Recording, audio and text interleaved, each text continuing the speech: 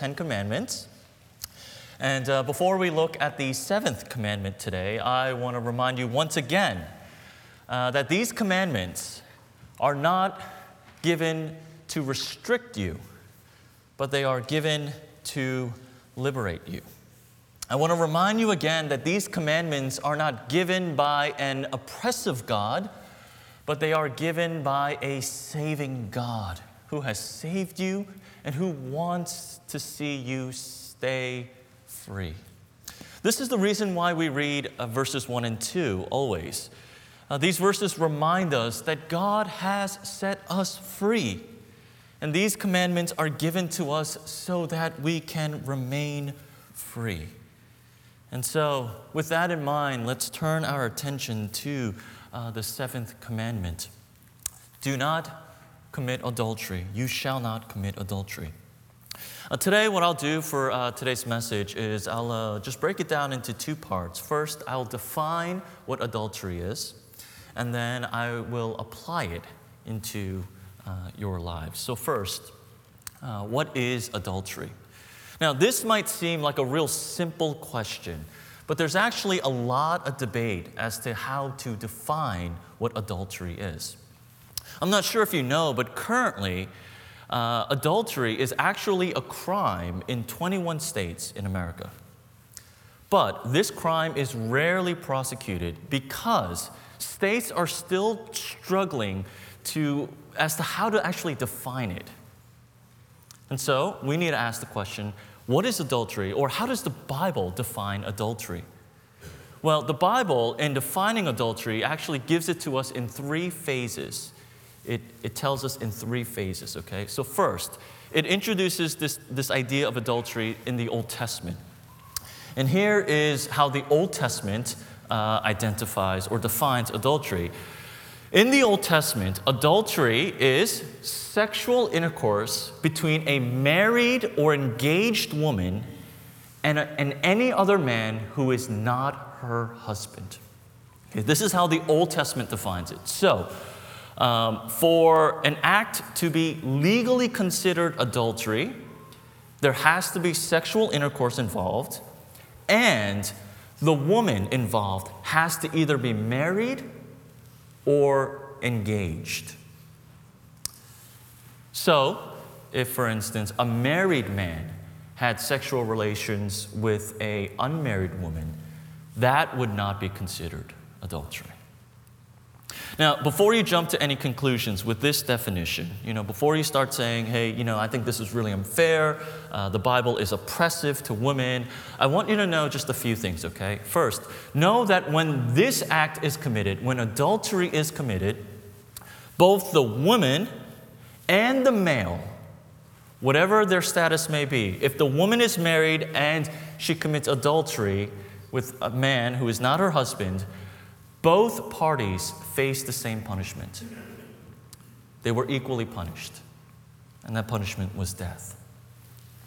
Also, I want you to know, on the other hand, if a married man became intimate with an unmarried woman, though that wasn't considered adultery, it was a crime, and there was a punishment.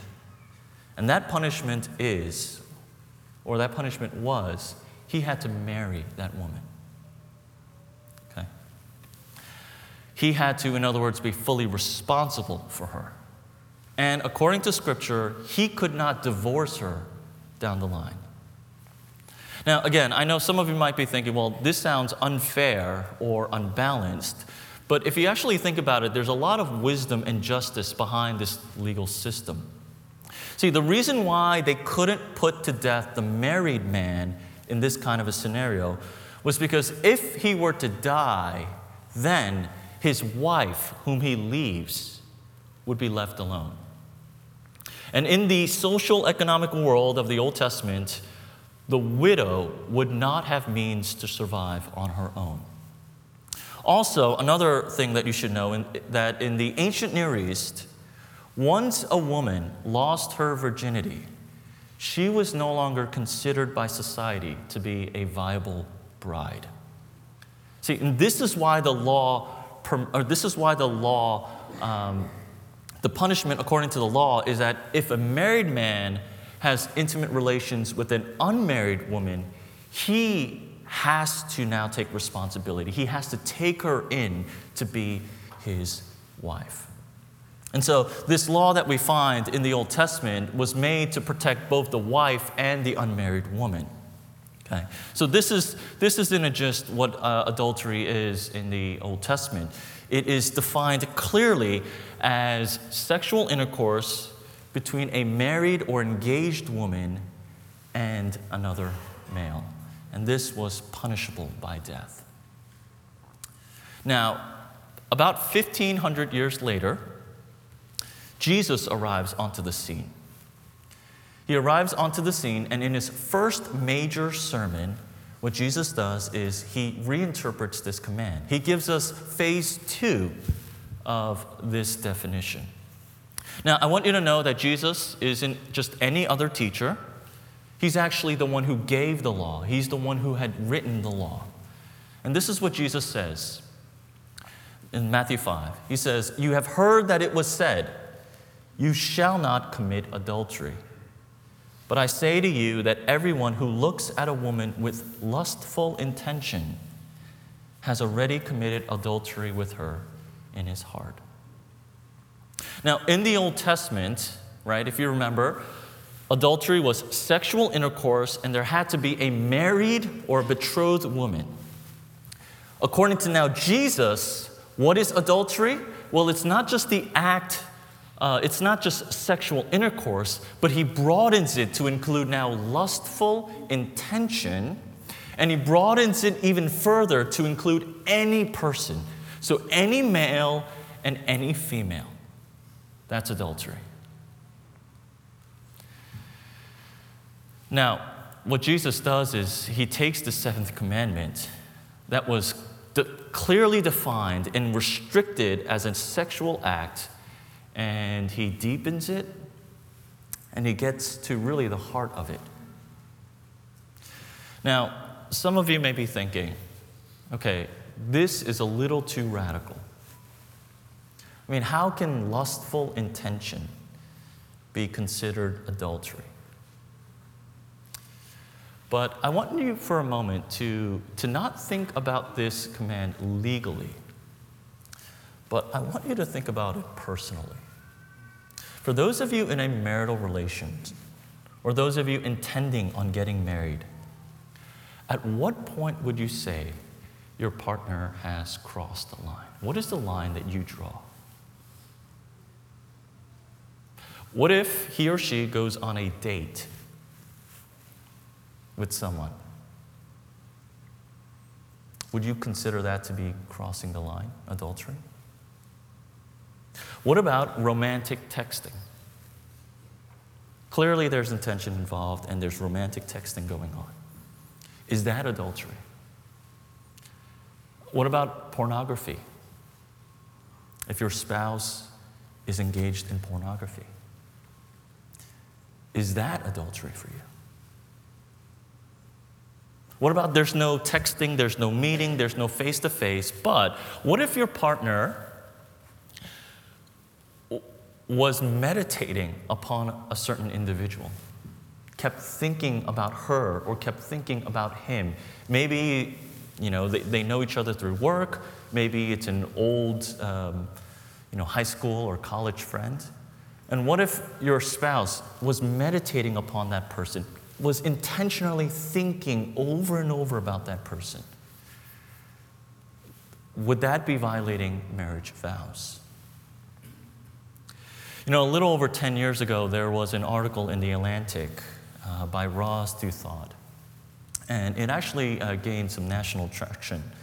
And in this article, Ross Douthat argued that currently, as we speak, the line between what we consider just fantasy and infidelity is not as clear as we think it is. And he argues, because we live in a digital age, this line has become all the more confused and all the more blurred. Ross says this: because of the internet, what industries do is through the internet, they profit heavily whenever they can take something that's fantasy and make it as real as possible. And he says that happened in the porn industry, when they take something that was just fantasy and they make it as real as possible. And Ross Douthat says, pornography is much closer to adultery than most users would like to admit.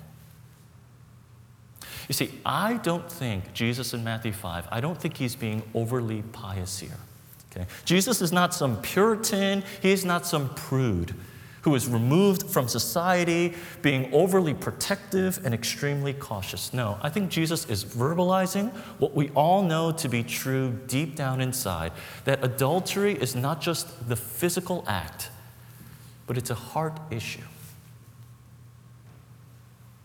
You know, I think we all like to, in society, define adultery as strictly sexual intercourse, just so we can avoid the gray. We like to define it just as sexual intercourse, just so we have more slack and so that we all can be in the clear. But Jesus, he is pinpointing something crucial here. That adultery begins in the heart. It's a heart issue. See, he's taking away this false dichotomy, this false dualism between body and spirit. Because you see, back then, people thought, well, it doesn't matter, what comes out of my body. What goes in my body is most important. So as long as I can keep my body clean, that's fine. And Jesus is saying, no, out of the impurity of the heart comes all of this evil.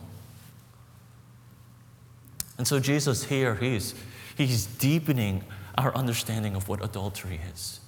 And he's targeting our hearts and saying, listen, it's beginning there. And so what happens? This is phase 2. Phase 3 is this. The New Testament writers, with this now new revelation, with this new expression of adultery, the New Testament writers, what they do is they solidify the idea of adultery.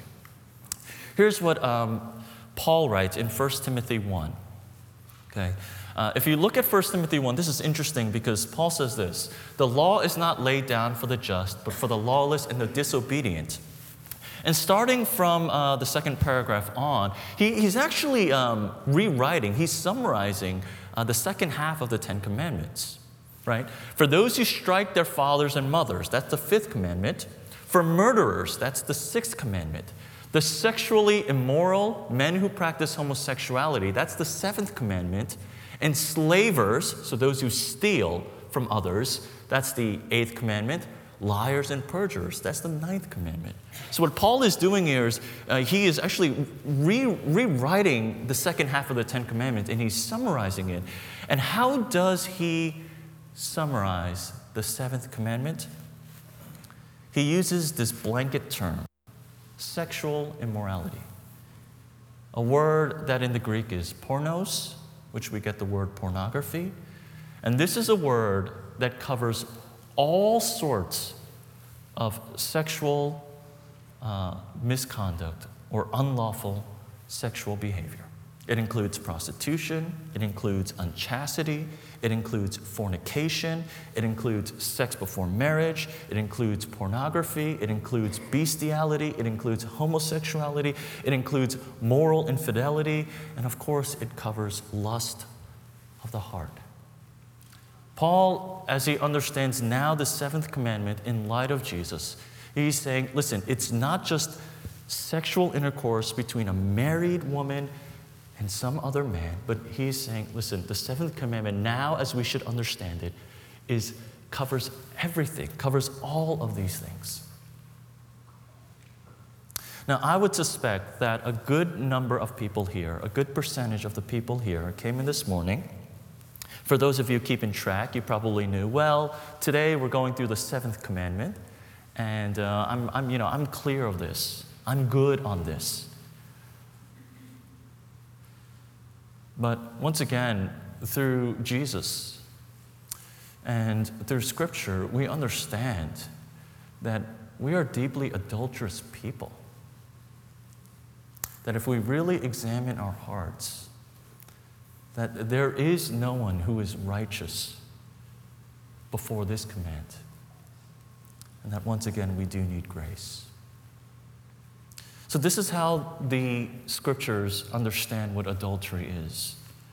Now, how does it apply to us? How does it apply to us? Well, let me address different groups at a time. So let me first address the married couples. The point of the seventh commandment is not just to prevent adultery. Okay? The point of the seventh commandment is not just to keep you from engaging with someone else who is not your spouse, but positively, the goal of the seventh commandment is to rekindle your love for your spouse. What the seventh commandment ought to do is it ought to recommit you to the covenant that you've made with your spouse. You know, Proverbs 5 is one of my favorite chapters in the Bible. And it's one of my favorite chapters in the Bible because it talks about adultery. The beginning part of Proverbs 5 talks about, it is talking to this young fellow who, he's warning this young fellow to stay away from the seductress mistress. He says, hey, be careful because she's calling out to you. She's calling out to you. She will destroy your home. She will destroy your life. Be careful not to go near her. And you know what the author of Proverbs says? He says this. After he's saying, hey, be careful, don't fall into adultery, he tells the person this: drink water from your own cistern. Drink water flowing from your own well.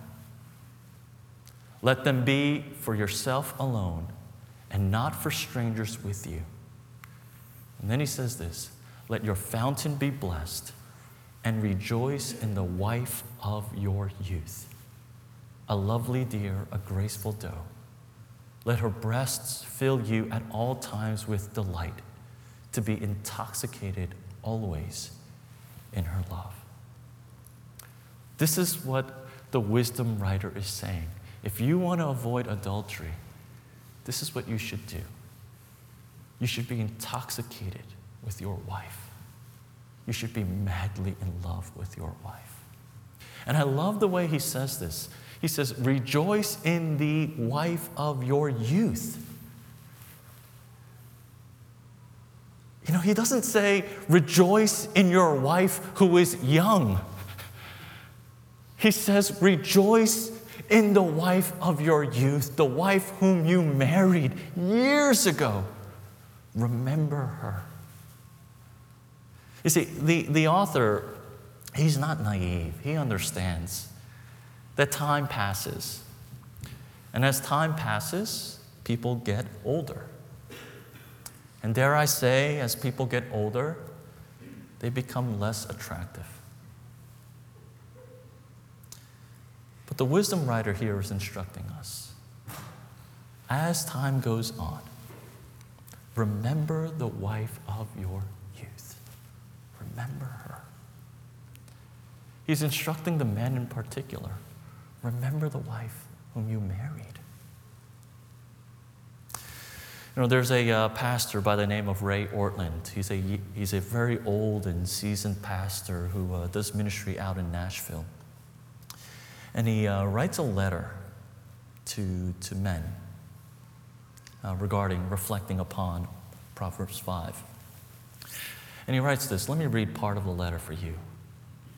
He says this: by now, time has gone by, maybe a lot of time, but nothing important has changed. She is still that girl who gave herself to you on your wedding day. She put herself in your arms. She is still that girl who went with you into that hotel room on your wedding night. You locked the door and she trusted you. She undressed for you. She gave herself to you. She could not have been more vulnerable. She could not have been more honoring toward you. She could not have been more vulnerable and trusting. Remember that. Dwell on that. Marvel at that. Remember how you used to laugh and have fun because you so liked each other? You can have that again. Go back there. Yes, so much in life has changed. You both have seen trouble and sorrow.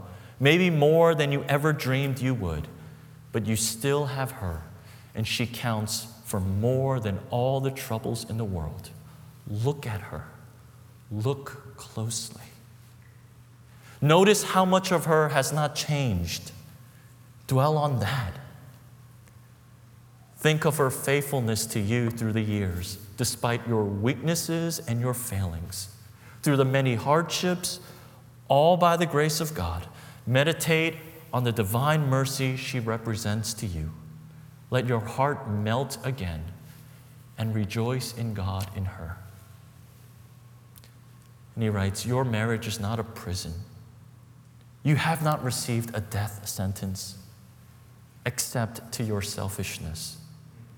Your marriage can be a God-given source of rejoicing. How wonderful that release from shallow self is a pathway into ever deeper joy with her, as long as you both shall live. You see, once again, the point of the seventh commandment is not just to keep you strapped down so that you could, so that you won't engage in no one else, but the point of the seventh commandment positively is to once again rekindle your love for your spouse. In Greek mythology, there are these sea creatures called the sirens. And the sirens were these sea creatures who had beautiful female faces and beautiful voices. And what these sea creatures would do is they would sit on the rocks, and they would sit on rocks and cliffs on the ocean.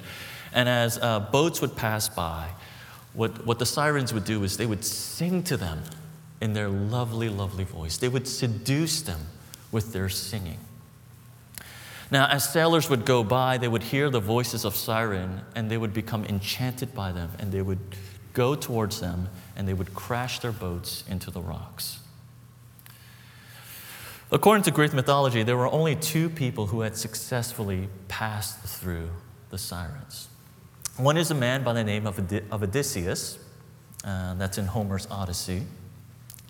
Now, what Odysseus did was, before he passed the sirens, he asked all of his sailors, he says, I want you to tie me down to the boat. Tie me down, so that as we pass by and as we hear the sounds, I won't be able to steer the boat towards them. So that's what he did. He was tied down. All the other sailors, they stuffed their ears with beeswax so they couldn't hear the voices. And they were all just there, just trying to endure that moment. And even as Odysseus was passing by, he was begging the sailors to let him go. Let me go, so I can go towards the sirens. That was Odysseus. But the other man who actually passed by safely was a man by the name of Orpheus. Orpheus, what he did was, when his boat passed by, and when he heard the voices, the beautiful voices of the sirens, he actually took out an instrument. He was a skilled musician. He took out a lyre, and he started to play it. And what he did was, he played a tune, a song that was more beautiful than that of the sirens. You see, adultery, we avoid adultery not by strapping yourself down. You avoid adultery not by strapping your spouse down, but you avoid adultery by becoming intoxicated with your spouse's love.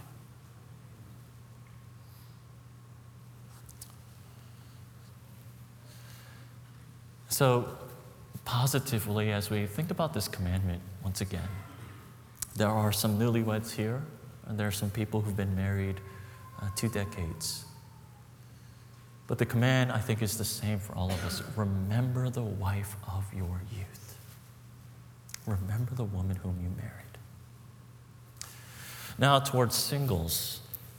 Now, I think some of you might be thinking, well, this isn't really relevant to me, that it doesn't concern me. But actually, it does. If you are single and you are desiring to get married later on, you have to trust and believe that God will bring you and your future spouse together. Now, I don't want to over-spiritualize it, but Scripture is quite clear that the hand of God is actually upon relationships. This is what Jesus himself says in Mark 10. He says, "What therefore God has joined together, let man not separate." See, Jesus himself is acknowledging, he is teaching us that it's God who joins two people together. Now, if this is the case, singles, if this is the case and you believe it, please do not give your heart and your body away to someone who is not your spouse. Be careful, singles, not to adulterate yourself to someone who is not going to promise him or herself to you forever. You know, if you really want to abide by this word of not committing adultery, it applies even now in your singlehood. Because you will have a spouse down the line. And that person that you are potentially committing adultery with, that person too will have a spouse down the line. And so singles, this command also applies to you in your singlehood. You know, there was a book in 1997, I believe, written by a pastor named Joshua Harris. And this book was actually, during the 90s, it was one of the most popular books among Christians. It was entitled, "I Kissed Dating Goodbye." And for those of you, who grew up during that time, you probably have read that book. It was so influential. Now, about a decade later, there was so much backlash against that book that people started to trash that book. And people, spoke so negatively about the book. And the pendulum swung so far over that whatever that book proposed, all those ideas were just simply rejected and thrown away. But I think there has to be a renaissance of sort. I think that book has to come back in vogue because we've gone so far the other way. But anyway, in that book, Joshua Harris, he's trying to persuade the readers, especially Christians, to not consider dating until they're ready to get married. Now, I know it might sound unrealistic. I know it might sound very archaic and ultra-conservative. But I think there's a point to that. Joshua Harris, he starts the book off with this anecdote. He tells the story of this girl that came to his office once, telling him about a dream that she had. Her name was Anna, and she was soon about to get married. Now, before her wedding, she had a dream, and in this dream, it was her wedding day, and she was, walking down the aisle. It was a beautiful, beautiful wedding. And joy was surging within her, and the moment that she had long been waiting had finally arrived, and they turned to each other, and they were about to say their vows. But as they were about to say their vows, a girl stood up in the middle of the congregation, and she walked quietly to the altar, and she took the groom's hand. As they were saying their vows, another girl got up.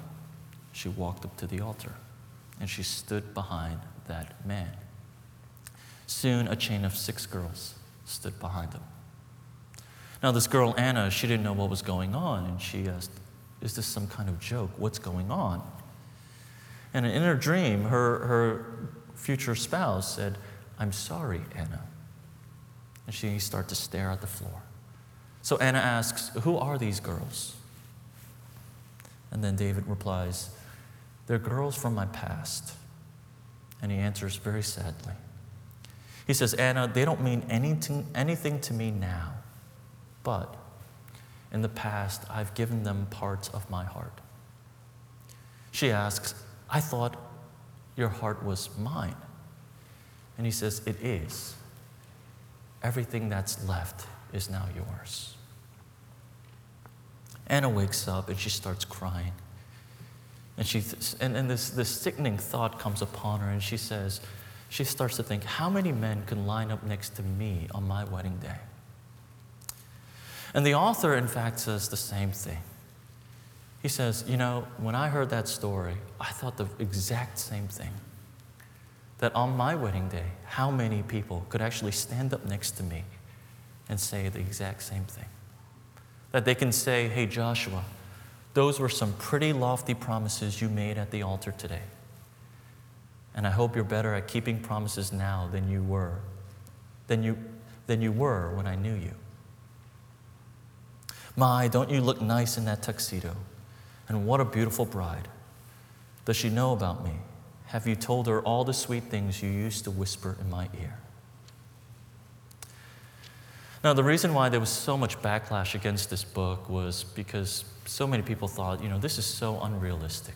We make mistakes in life, and people thought Joshua Harris was just idealizing marriage and relationships. But I think there is a point here. I think there is something that we need to acknowledge and understand. That in our singleness and in our relationships, what we are doing is we are giving away our hearts. We are giving away ourselves to people who might not be our spouse. And so singles, there is a way that you can be faithful to your future spouse.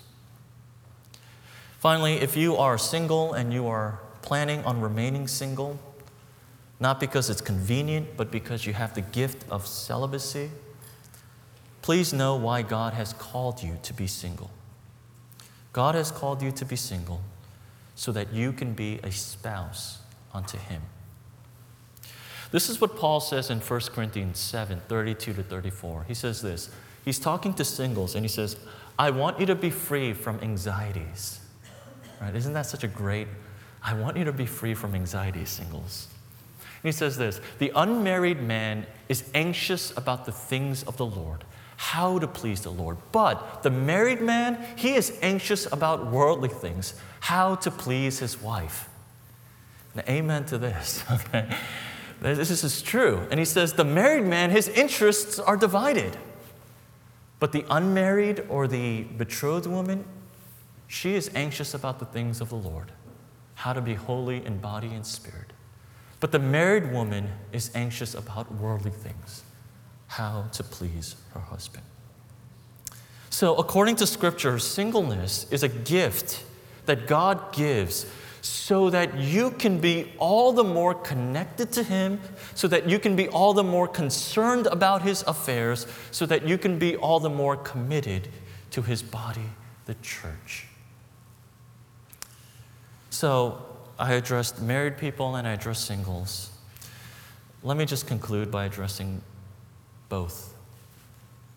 The broken. Whether you're married or you're single, I think this is a command that we all wrestle to keep.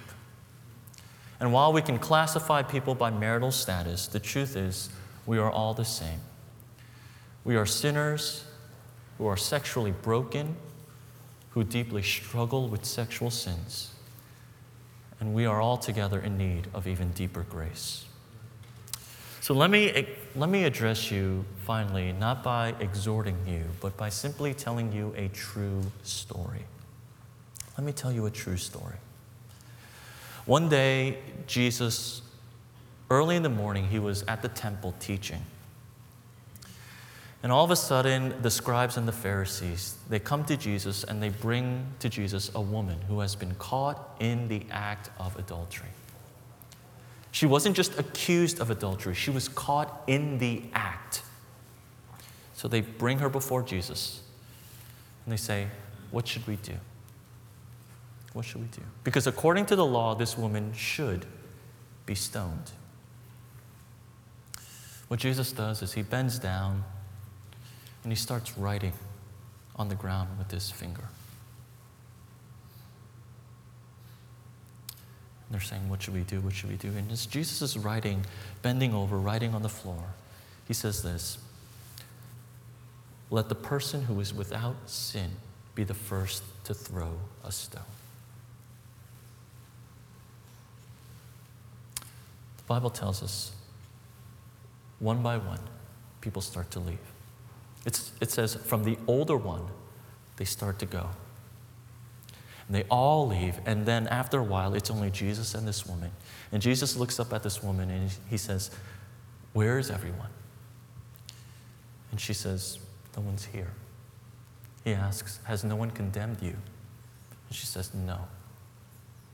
And this is what Jesus says, "Neither do I condemn you. And from now on, sin no more." To the sexually broken, to the woman who was actually caught in the act of adultery. We don't know her story. We don't know her background. We don't know why she was in this act. But to this woman, Jesus, the lawgiver himself, says, "I do not condemn you." Now, I want you to not to be confused. Jesus, he's not letting this woman go scot-free. He's not excusing sin. But the reason why Jesus doesn't condemn her, because he knows that very soon he himself will be condemned by God for her sins and for our sins. And so he says, "Go, leave your life of sin. I do not condemn you." See, it's not that Jesus did not take sin seriously, but it's because Jesus, he knew that his sacrifice was going to be sufficient. He says, "Go, I do not condemn you." You know, many believe that this woman was one of the few women who were at the foot of the cross when Jesus was being crucified. There were only a handful of people there, and this woman was likely there. Because this woman understood that when she saw that Jesus was crucified, she understood that it was actually her. She was the one who was supposed to experience death. And she knew that the only righteous one who did not deserve that was Jesus. But she knew and understood what he was doing. So she was there at the cross. You know, those who have committed adultery, statistics say that a church of this size, there's likely someone who has. Or those in the act of committing adultery. Or those who have been victims of adultery and feel guilty. Those contemplating adultery. Or those who feel so broken or crippled because of sexual sins. Scripture reminds us that Jesus does not condemn you. The one person who has every reason and cause to condemn doesn't. You see, even though Jesus transformed the commandments, even though he upped the ante, he doesn't require the same penalty for transgressing it because he has faced it. And so this morning, would you be encouraged and leave your life of sin? Would you hear once again the words of Jesus? Go, and from now on, sin no more. I do not condemn you. Join me in prayer at this time.